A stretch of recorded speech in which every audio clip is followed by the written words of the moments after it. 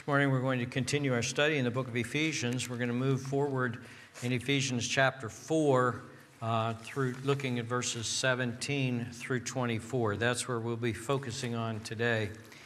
One of the challenges, as I've said before in the book of Ephesians, is, number one, it is so rich. There is so much richness here that it's hard sometimes to just kind of take it all in and sort of hold it all together.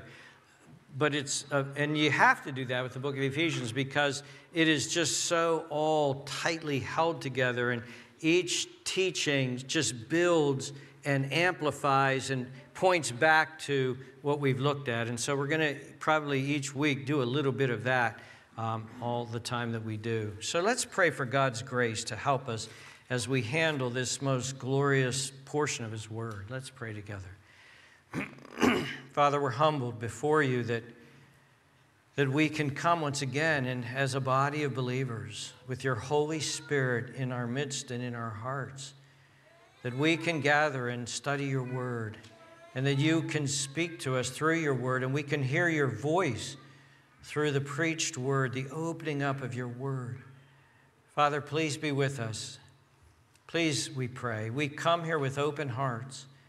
We've come here with hearts, and we've come here, Father, determined to be both good hearers, to have ears to hear, and doers, to go and to do. So please be with us. Please help us. Please pour out your Spirit and instruct us. And Father, give us grace that we might bring you glory with our lives. We pray this in Jesus' name. Amen. The sermon is entitled in your bulletin, I think, Walking Worthy of the Calling. Walking Worthy of the Calling. And if you look with me to chapter 4, verse 1, that's actually how this whole section of the book of Ephesians starts. Paul says, I, therefore, the prisoner of the Lord, beseech you to walk worthy of the calling with which you were called. And so I'm going to jump right in here. Excuse me one second. I'm going to jump right in here, and I'm going to just give you the headings that we're going to be looking at today. And you don't have to write these down because they're in the family discussion questions in the back. But they're very simple. Here's the headings for today. Number 1, who you are. Number 2, who you were. Number 3, stop being who you were. And number 4, be who you are, okay? And that actually is an outline of what Paul is doing here in Ephesians chapter 4 and verse 17 and following. He's going to talk about who he has talked about, who you are, who you were, and stop being who you were and be who you are. Now, he's going to introduce 2 phrases that we've been looking at already, but I just want to remind you of them. He's going to talk about the old man, and he's going to talk about the new man. And he's not talking about your personal old man or new man, and that's where people get very confused as they're studying the Word of God. He's actually, it would be better translated, he's going to talk about the old humanity and the new humanity. The old man is Adam and his race. It is fallen. It is under the wrath and curse of God. It is doomed to destruction, and that is the old man. Christ came and he was born of a man, born under the law, to redeem us and to start the new man. And Paul is going to talk about, he talked about in Ephesians, the one new man, Jew and Gentile together in union with Christ, the one new humanity. These are the heavenly people. These are the kingdom people. These are the people who have victory over sin and death. These are the people who are justified, have been born again, and who are going to be the heirs of the new heavens and the new earth. So remember that as Paul talks about the old man and the new man as we look forward in this section. So let's begin this section with the heading, who you are.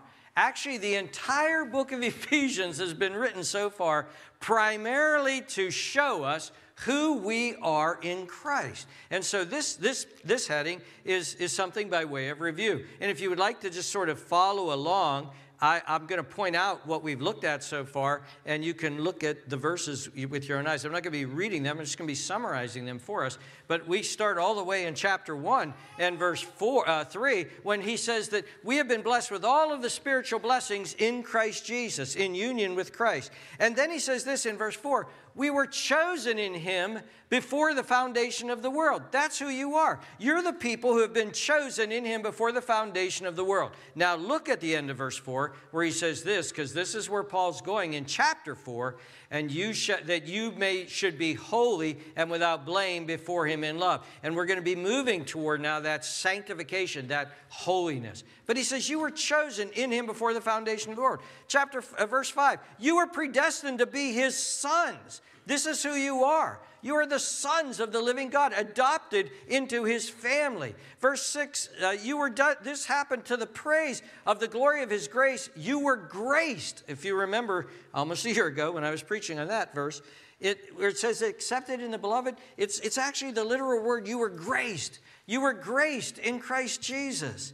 In verse 7, you were redeemed by the blood of his Son. God's Son was sacrificed for you. In verse 13, he tells us that we have been sealed with the Holy Spirit, that you are the people for whom the Holy Spirit lives inside of you. The third person of the Trinity, the Holy Spirit, resides and dwells in you, and you have been sealed in him. In chapter 1, verses 22 and 23, he makes one of the greatest statements ever made to the human race. And he put all things under his feet and gave him to be head over all things to the church. You are his church, which, verse 23, is his body, the fullness of him who fills all in all. He somehow mysteriously finds that he is fulfilled by you, his body, as the head and body is fulfilled by the body. He then talked in chapter 2, and he says, you are the people, in verse 5, who being dead were raised again from the dead. You've been given new life in Christ Jesus. And you've actually been raised with Christ. And actually, due to the union that you have with Christ, you are seated right now in the heavenly places. You're citizens of heaven. You're the heavenly people. You're the people who are the heirs of the kingdom, even now. And then he talked about how Jew and Gentile were brought together into one new man, one new humanity. You were aliens, he says in chapter 2 and verse 12. And then in chapter 2 and verse 13, he says, but you've been brought near. And then in chapter 2, verses 14, he says, the dividing wall has been broken down. It's been abolished. And then look at the end of verse 15. And he created in himself one new man. There's the new man right there. From the two, thus making peace. Jesus it was created in him one new humanity. Jew and Gentile, baptized, filled with the Holy Spirit, baptized into Christ Jesus, in union with Christ Jesus, in oneness with him, one new man. He went on to say this at the end of in verse 19. You're no longer strangers and foreigners. You're God's fellow citizens. You're members of God's household. God is building a temple, and you're that temple, and he dwells in that temple. And then he says in chapter 3 and verse 10, he says that God is doing this, and the entire cosmos, the principalities and powers, all of the angels, all of the demons of hell are watching in wonder and amazement at what God is doing in you. Look at verse 10, 3:10. To the intent that now the manifold wisdom of God might be made known by the church to the principalities and powers in the heavenly places. God is doing this amazing work, and you are those people. And therefore, he says in chapter 4 and verse 1, I, therefore, the prisoner of the Lord, beseech you. I'm begging you. I'm pleading with you. I'm calling you from my heart to walk worthy of this calling that you were. This is who you are. Now, he then talks about the second point, who you were.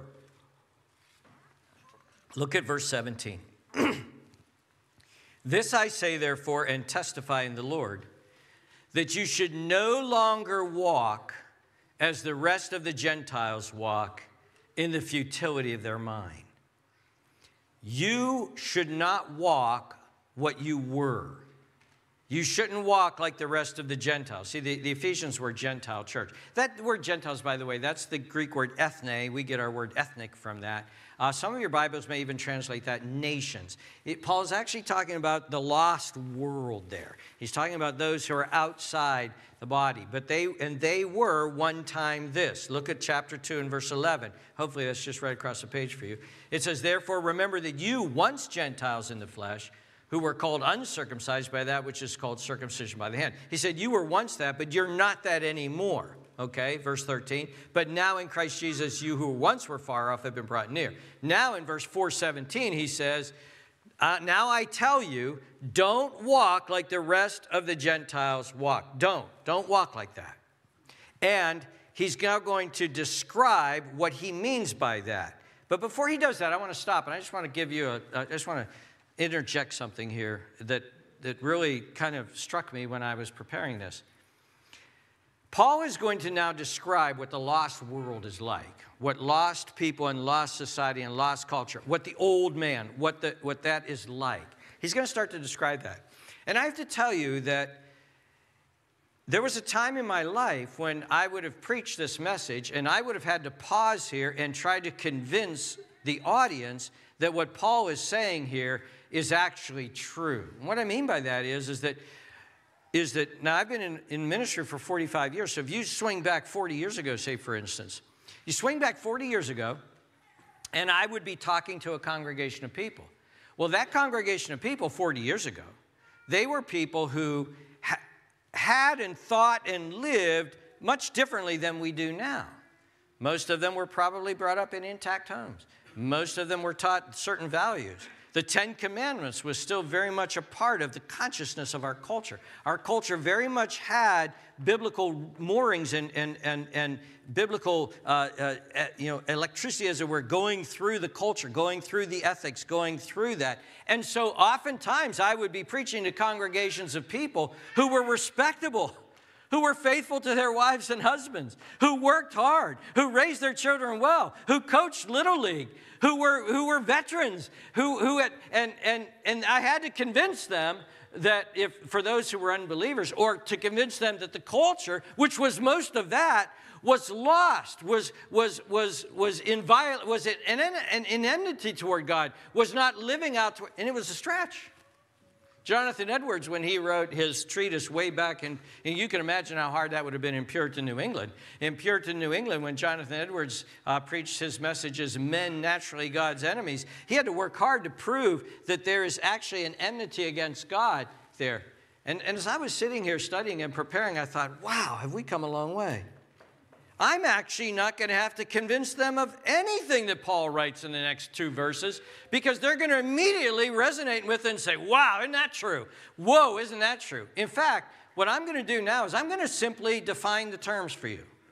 Now, I can't help myself because I'm a preacher, so every once in a while I'll jump in there. But mostly I'm going to try to define the terms for you, and all you're going to do, and I know you're going to do this, all you're going to do is you're going to sit there and you're going to start thinking of the last news article you wrote and read, and the last website, and what's going on in social media, and what's going on in our culture. And you're going to say, whoa, that's happening today. That's true. I'm not going to have to convince you of what Paul's just about to say.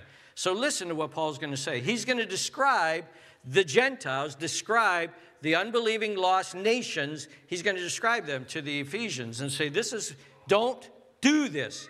Don't walk like this any longer. So look at verse 17. He says this, that you should no longer walk as the rest of the Gentiles do in the futility of their mind. The futility of their mind.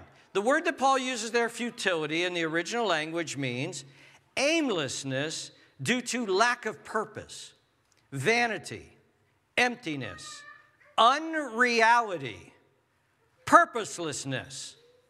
The idea here is that as a culture, as a culture determined, actually 200 years ago in the Enlightenment, but it's working itself out finally, the chickens are coming home to roost, that we would live a life apart from God, that we would separate ourselves apart from God, and as soon as you do that, you know what happens? You're immediately lost in the universe. The biggest questions of life you can't even answer. Who am I? Why are we here? What is the purpose? What is the meaning? You can't, and so what happens is that the society, the people, we become aimless due to lack of purpose, empty, vanity. We don't know the answers to any of these questions. In 1948, after the horrors of World War II, after the Holocaust, after all of the horrors, after all that had taken place, the United Nations came together and they said, you know what? We should make a declaration of human dignity. We need to make the Declaration of Human Dignity. And so they appointed Eleanor Roosevelt. She was the widow of, she was the wife of Franklin Roosevelt. They appointed her head of this committee, and they brought philosophers and educators and academics from all around the world. They handpicked them all around the world, and they brought them into this room, and they said, please come up with a Declaration of Human Dignity. And you know what happened? You know what happened? For 6 months, they argued with one another, and they couldn't come up with one reason why they could actually assert human dignity. See, they didn't believe that man was created in the image of God, which is the basis of human dignity. They didn't believe in any of that. And so here they were, evolutionized, amoebas, just basically almost out of the chimpanzee world, in a meaningless chance world, and they were trying to come up with human dignity. And if you read some of the interaction and discussions that went on there, they ended up wringing their hands and saying, we can't come up with anything. So you know what they did? They wrote the 1948 United Nations Declaration of Human Dignity. They just declared it. Humans have dignity.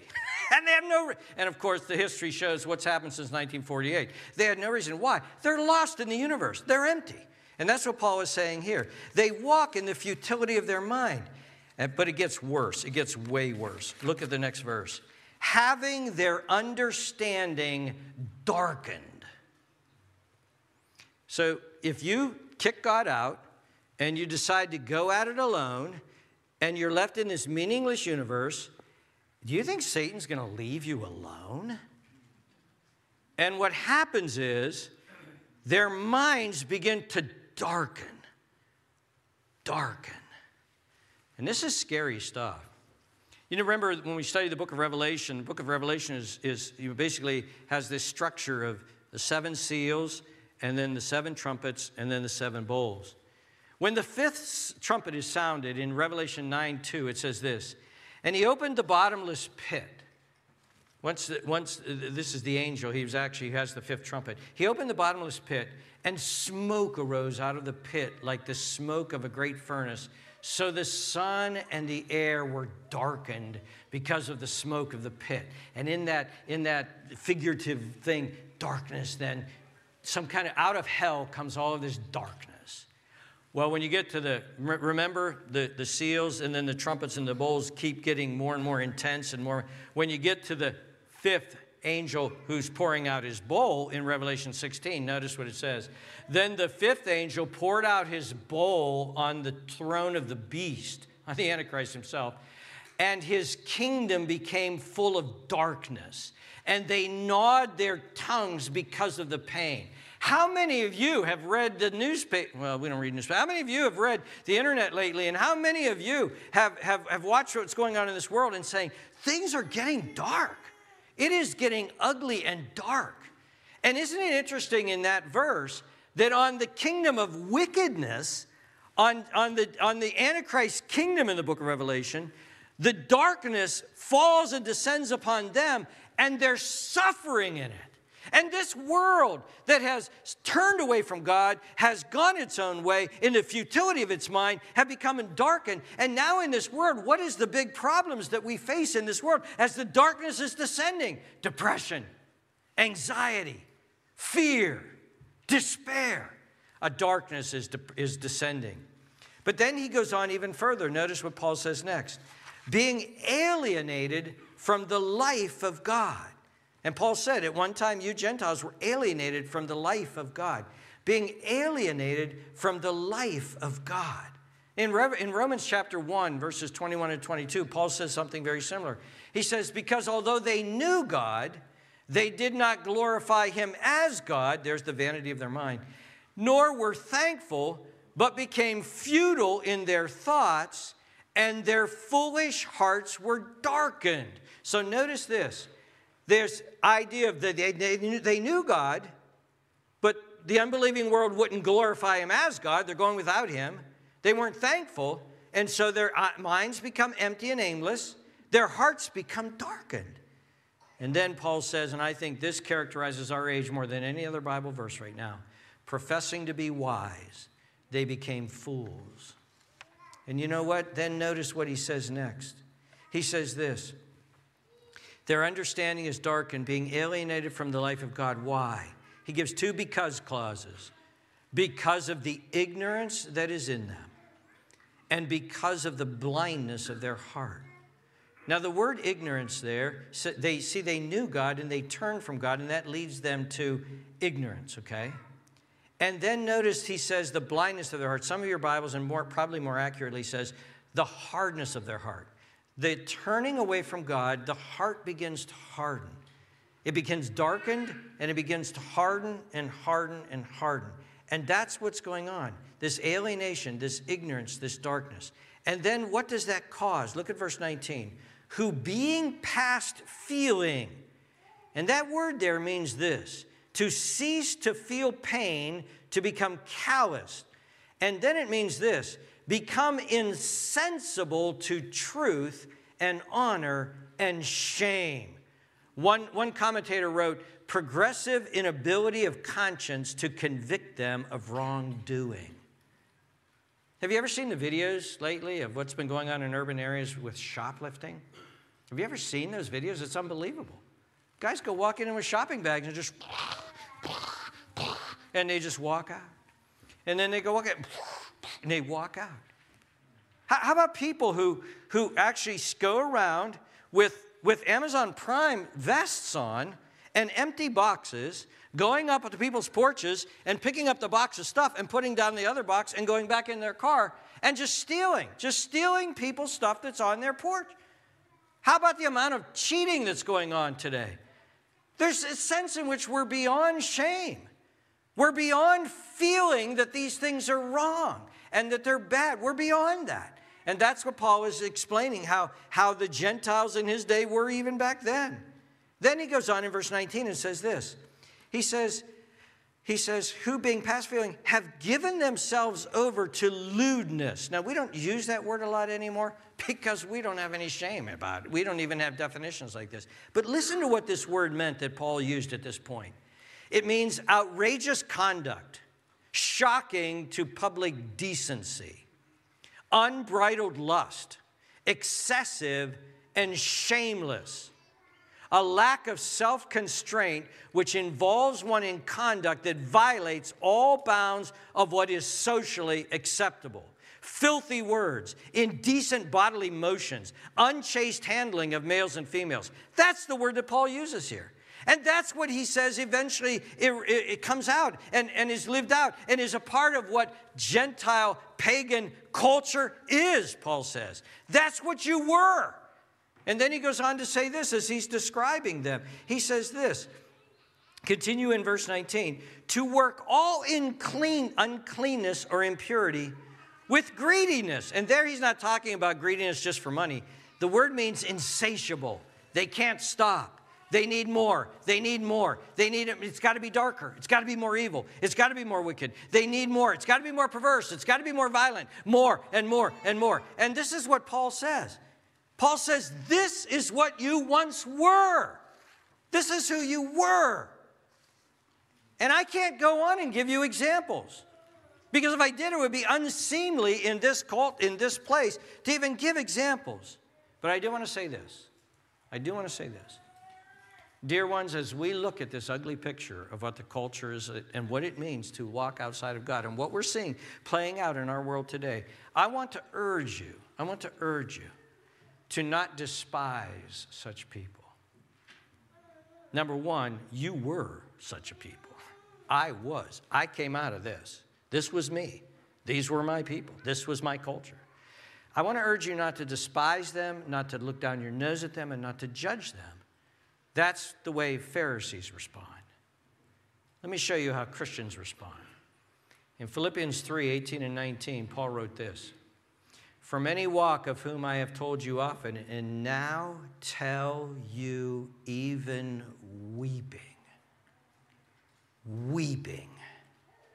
that they are the enemies of the cross of Christ, whose end is destruction. That's why he's weeping. They're going to perish. Whose God is their belly, and whose glory is their shame, and who set their minds on earthly things. Notice what he says there in the previous verse. I tell you these things weeping. Dear ones, we ought to weep. We ought to weep for our culture today. But notice where Paul's going with this. Point one, who you were. Point one, who you are. You're the redeemed, you're the saved. Point two, who you were. Point three, stop being who you were. That's what Paul was saying in this text. Stop being who you were. Notice again, verse 17. I therefore, and notice how solemnly he says this. He means this. He's almost shaking. He's sweating. He's glaring us in the eye. This I say to you and testify in the Lord, that you should no longer walk as the rest of the Gentiles walk. The word walk there means order your life. Order your lifestyle. Make your decisions. Live your life. Have your value system. How you spend your time and your efforts and your thoughts and your money and your career and your strength and all that you do. How you live your lifestyle, your worldview. Do not walk anymore like the Gentiles walk. Now notice what we see here. This is a radical call to be different than your culture. And we need to make this more and more clear to new converts in Christ Jesus. If you're going to follow Jesus, you're going to be his follower and you're going to follow him, you've got to leave stuff behind. You've got to say no. You've got to stop going the way the flow of the world goes. That's called repentance. You have to turn and you have to follow Jesus come what may. And guess what? They're not going to like you for that. And be prepared for that. And the Bible is very, very clear about that. Peter said in 1 Peter chapter 4, for we have spent enough of our past lifetime in doing the will of the Gentiles. When we walked in lewdness, lusts, drunkenness, revelries, drinking parties, and abominable idolatries.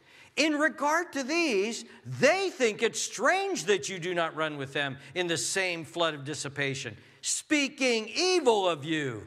They will give an account to him who is ready to judge the living and the dead. They're not going to like the fact that you're going in another direction. They're not going to like the fact that you no longer share their value system. You no longer you don't think their jokes are funny. You don't think the direction that they're going in is right. You won't join them in their dissipation. You won't be a part of this. They're not going to like you for that.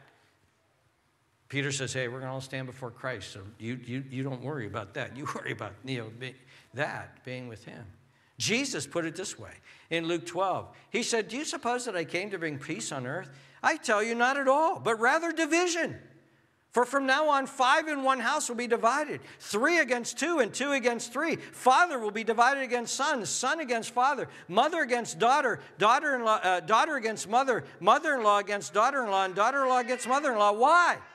Because some of them saying, I am no longer what part of you, I am no longer going in that way. I am no longer walking as the Gentiles walk. I am no longer going to be a part of this. And you're going to be rejected from this. You're going to be rejected from this. But we're not trying to be ornery, just being different for being different. There's a reason why Paul says this. And look at what he goes on to say in Ephesians 4. He says this, no longer walk as they walk, then he describes it. And then he says this, but you have not so learned Christ, if in verse 21, if indeed you have heard him and have been taught by him, as the truth is in Jesus. And now he gives a command here, that you put off concerning your former conduct the old humanity, which grows corrupt according to deceitful lusts, and be renewed in the spirit of your mind, and you put on the new humanity, which is created according to God in true righteousness and holiness. Now, time will not allow us to go into what it means, the renewing of mind and the new humanity. We're going to focus on this putting off the old humanity. And this is what he means when he says put off or take off. Notice again, verse 22, that you put off concerning your former conduct the old humanity, the Adam humanity, the humanity under judgment. You take that off. And the word means to literally lay it aside.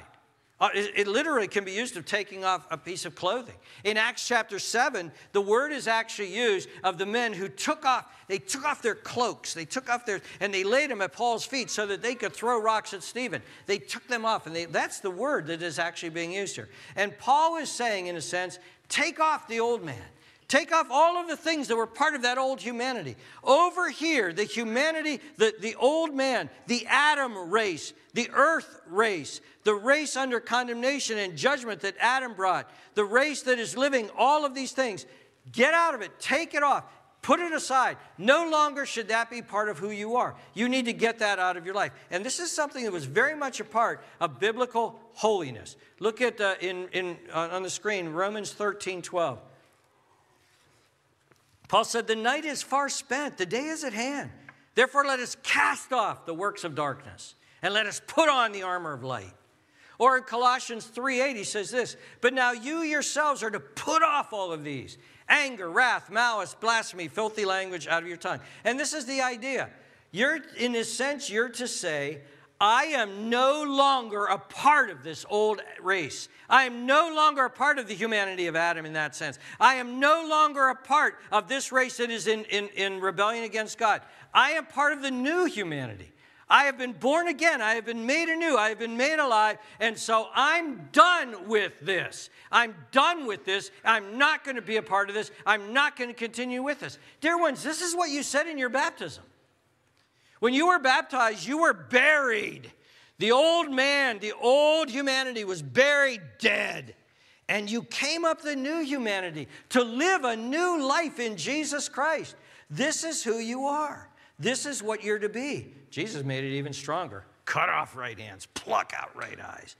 Get away. No longer walk in those pathways. So what does that mean? Well, it means this. Listen to my words. I've listed a bunch of them, but I'm trying to make a point. It means a radical, aggressive, vehement, violent, determined, righteously angry, no, that is not me anymore. No, I'm stopping. I'm the new humanity. I've been born again. I've been raised from the dead. I am in union with Christ. I have the Holy Spirit living within me. I have been made one in this new humanity. I am now a part of God's family. I am now being built into a holy temple. I am one of these new people. I've been adopted. I have been chosen for holiness and righteousness. I'm done. I'm done with Adam. I'm done with sin. I'm done with this turning away from God. I'm done with a lifestyle that does not include God. I'm done with this empty thinking. I'm done with this darkened hearts. I'm done with this hard heart. I'm done with this sin. I'm done. I want done. I want out. I want it away. I want it away. I'm done with that. That's what this means. That's what this means. And notice how Paul starts. Notice how Paul starts. Look at verse 25. We're not even there yet, but notice where he goes. Therefore, Paul says, putting away lying. I'm done lying. I'm not going to lie anymore. I'm done. Look at verse 26. Anger. Look at verse 28. Stealing. Look at verse 29. Foul language.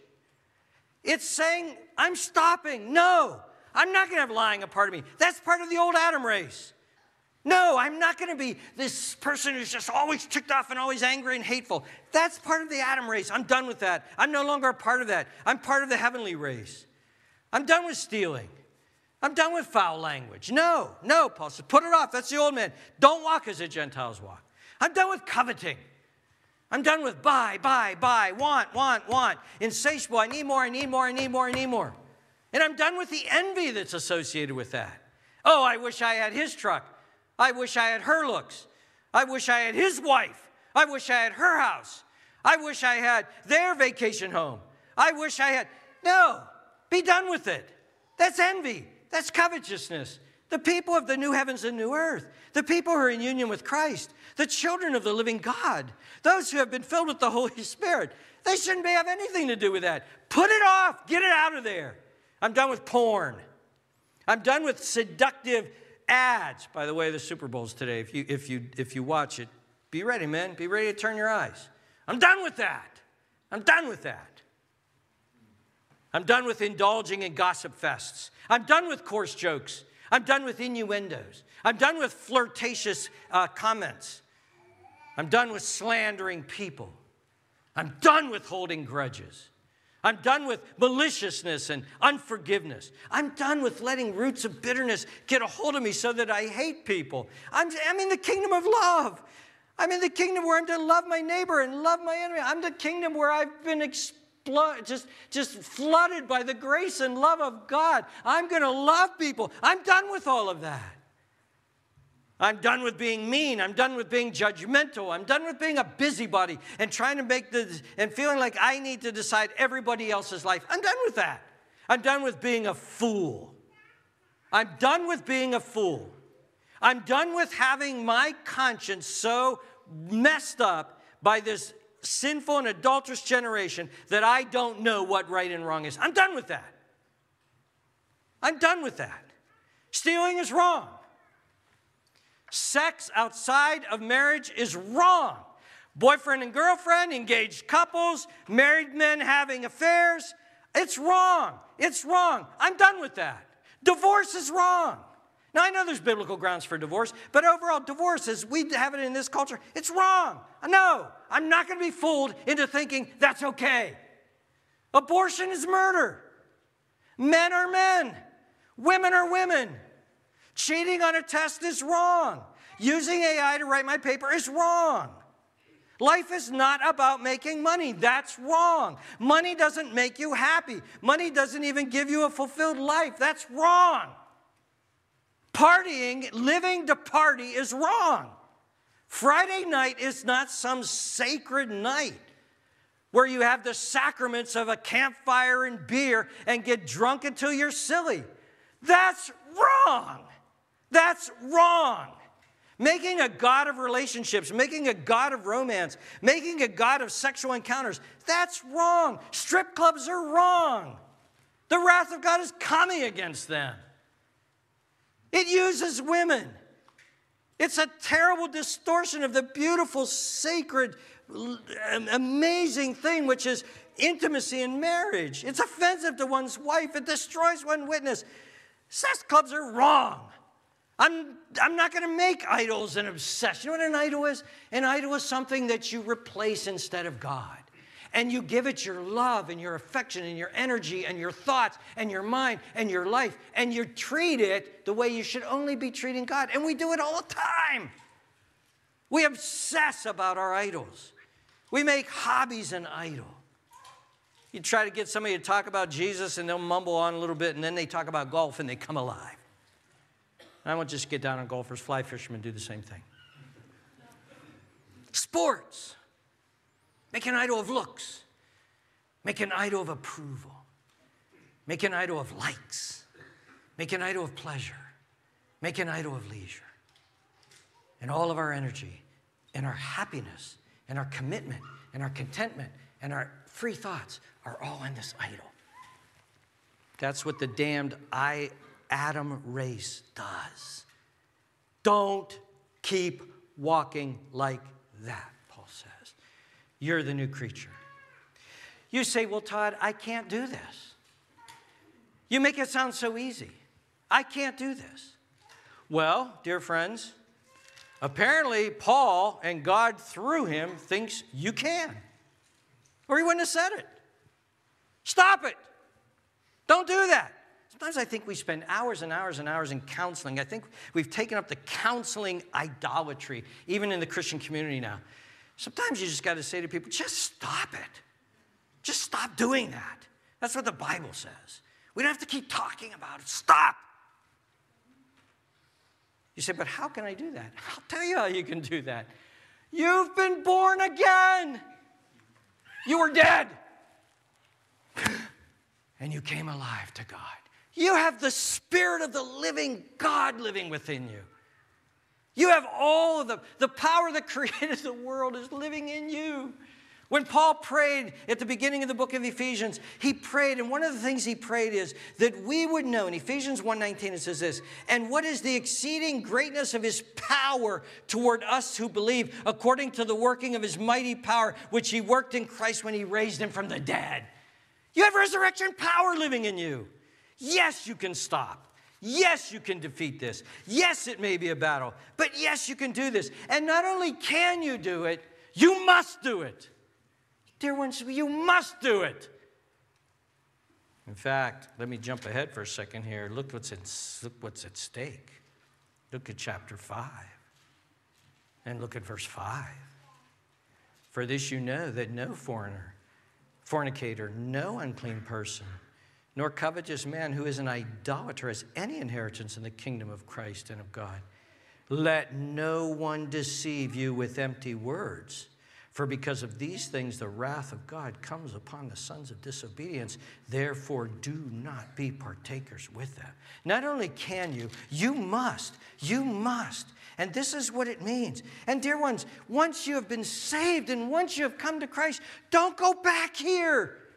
If you go back here, you're opening yourself up to Satan. You're opening yourself up to being drawn back into it. It's like an alcoholic. After he's been dry, and he's been dry for years and years and years, then goes into the bar and puts himself under that slaver again. And we're like, why did he do that? It's like a woman coming out of rehab and finally got clean from drugs, and she's out for like 6 weeks, and then she goes back in. Why would you do that? Why would you do that, dear saints? Why do we go back? Why do we go back to the old man? Why do we go back? Now, there may be some of you here who want out of there, but you don't know how to do this. You've never taken the first step. Well, let me urge you what the first step is. Come to Christ. Come to Christ. If you're over here and you're in the old humanity right now, the doomed people of Adam, and you want to be saved, Jesus Christ came to save sinners. He came and he says, come to me and I will give you eternal life. I will forgive you of all of your sins. I will cause you to be born anew from above. I will give you my Holy Spirit and I will rescue you out of the kingdom of darkness and plant you into my kingdom of my love. You need to come to Jesus. You need to come to Jesus and say, I am a slave. I am over here. I can't stop. These things are dragging me down, and they're dragging me to hell. Please, Lord Jesus, please save me. You promised to save sinners. I'm a filthy, rotten, stinking sinner, and yet you claim that that's who you came to save. And he did, dear ones. He came to save sinners. He came to pluck us out of this and clean us up and to give us a new hope and a new life. And he does that not by works, not by merit, not because you're smart, not because you're cool, not because you got to straighten things out on your own. He does it by grace, unmerited love. He does it for his glory. And he plants you in this kingdom. Come to Christ. Come to Christ and you will have everything that you need to overcome the old man. And finally, I will say this. Perhaps there are some of you here. Maybe you're a teenager. Maybe you're an elderly person. Maybe you were drugged here to church by somebody. And you came to make them happy so they would stop bugging you.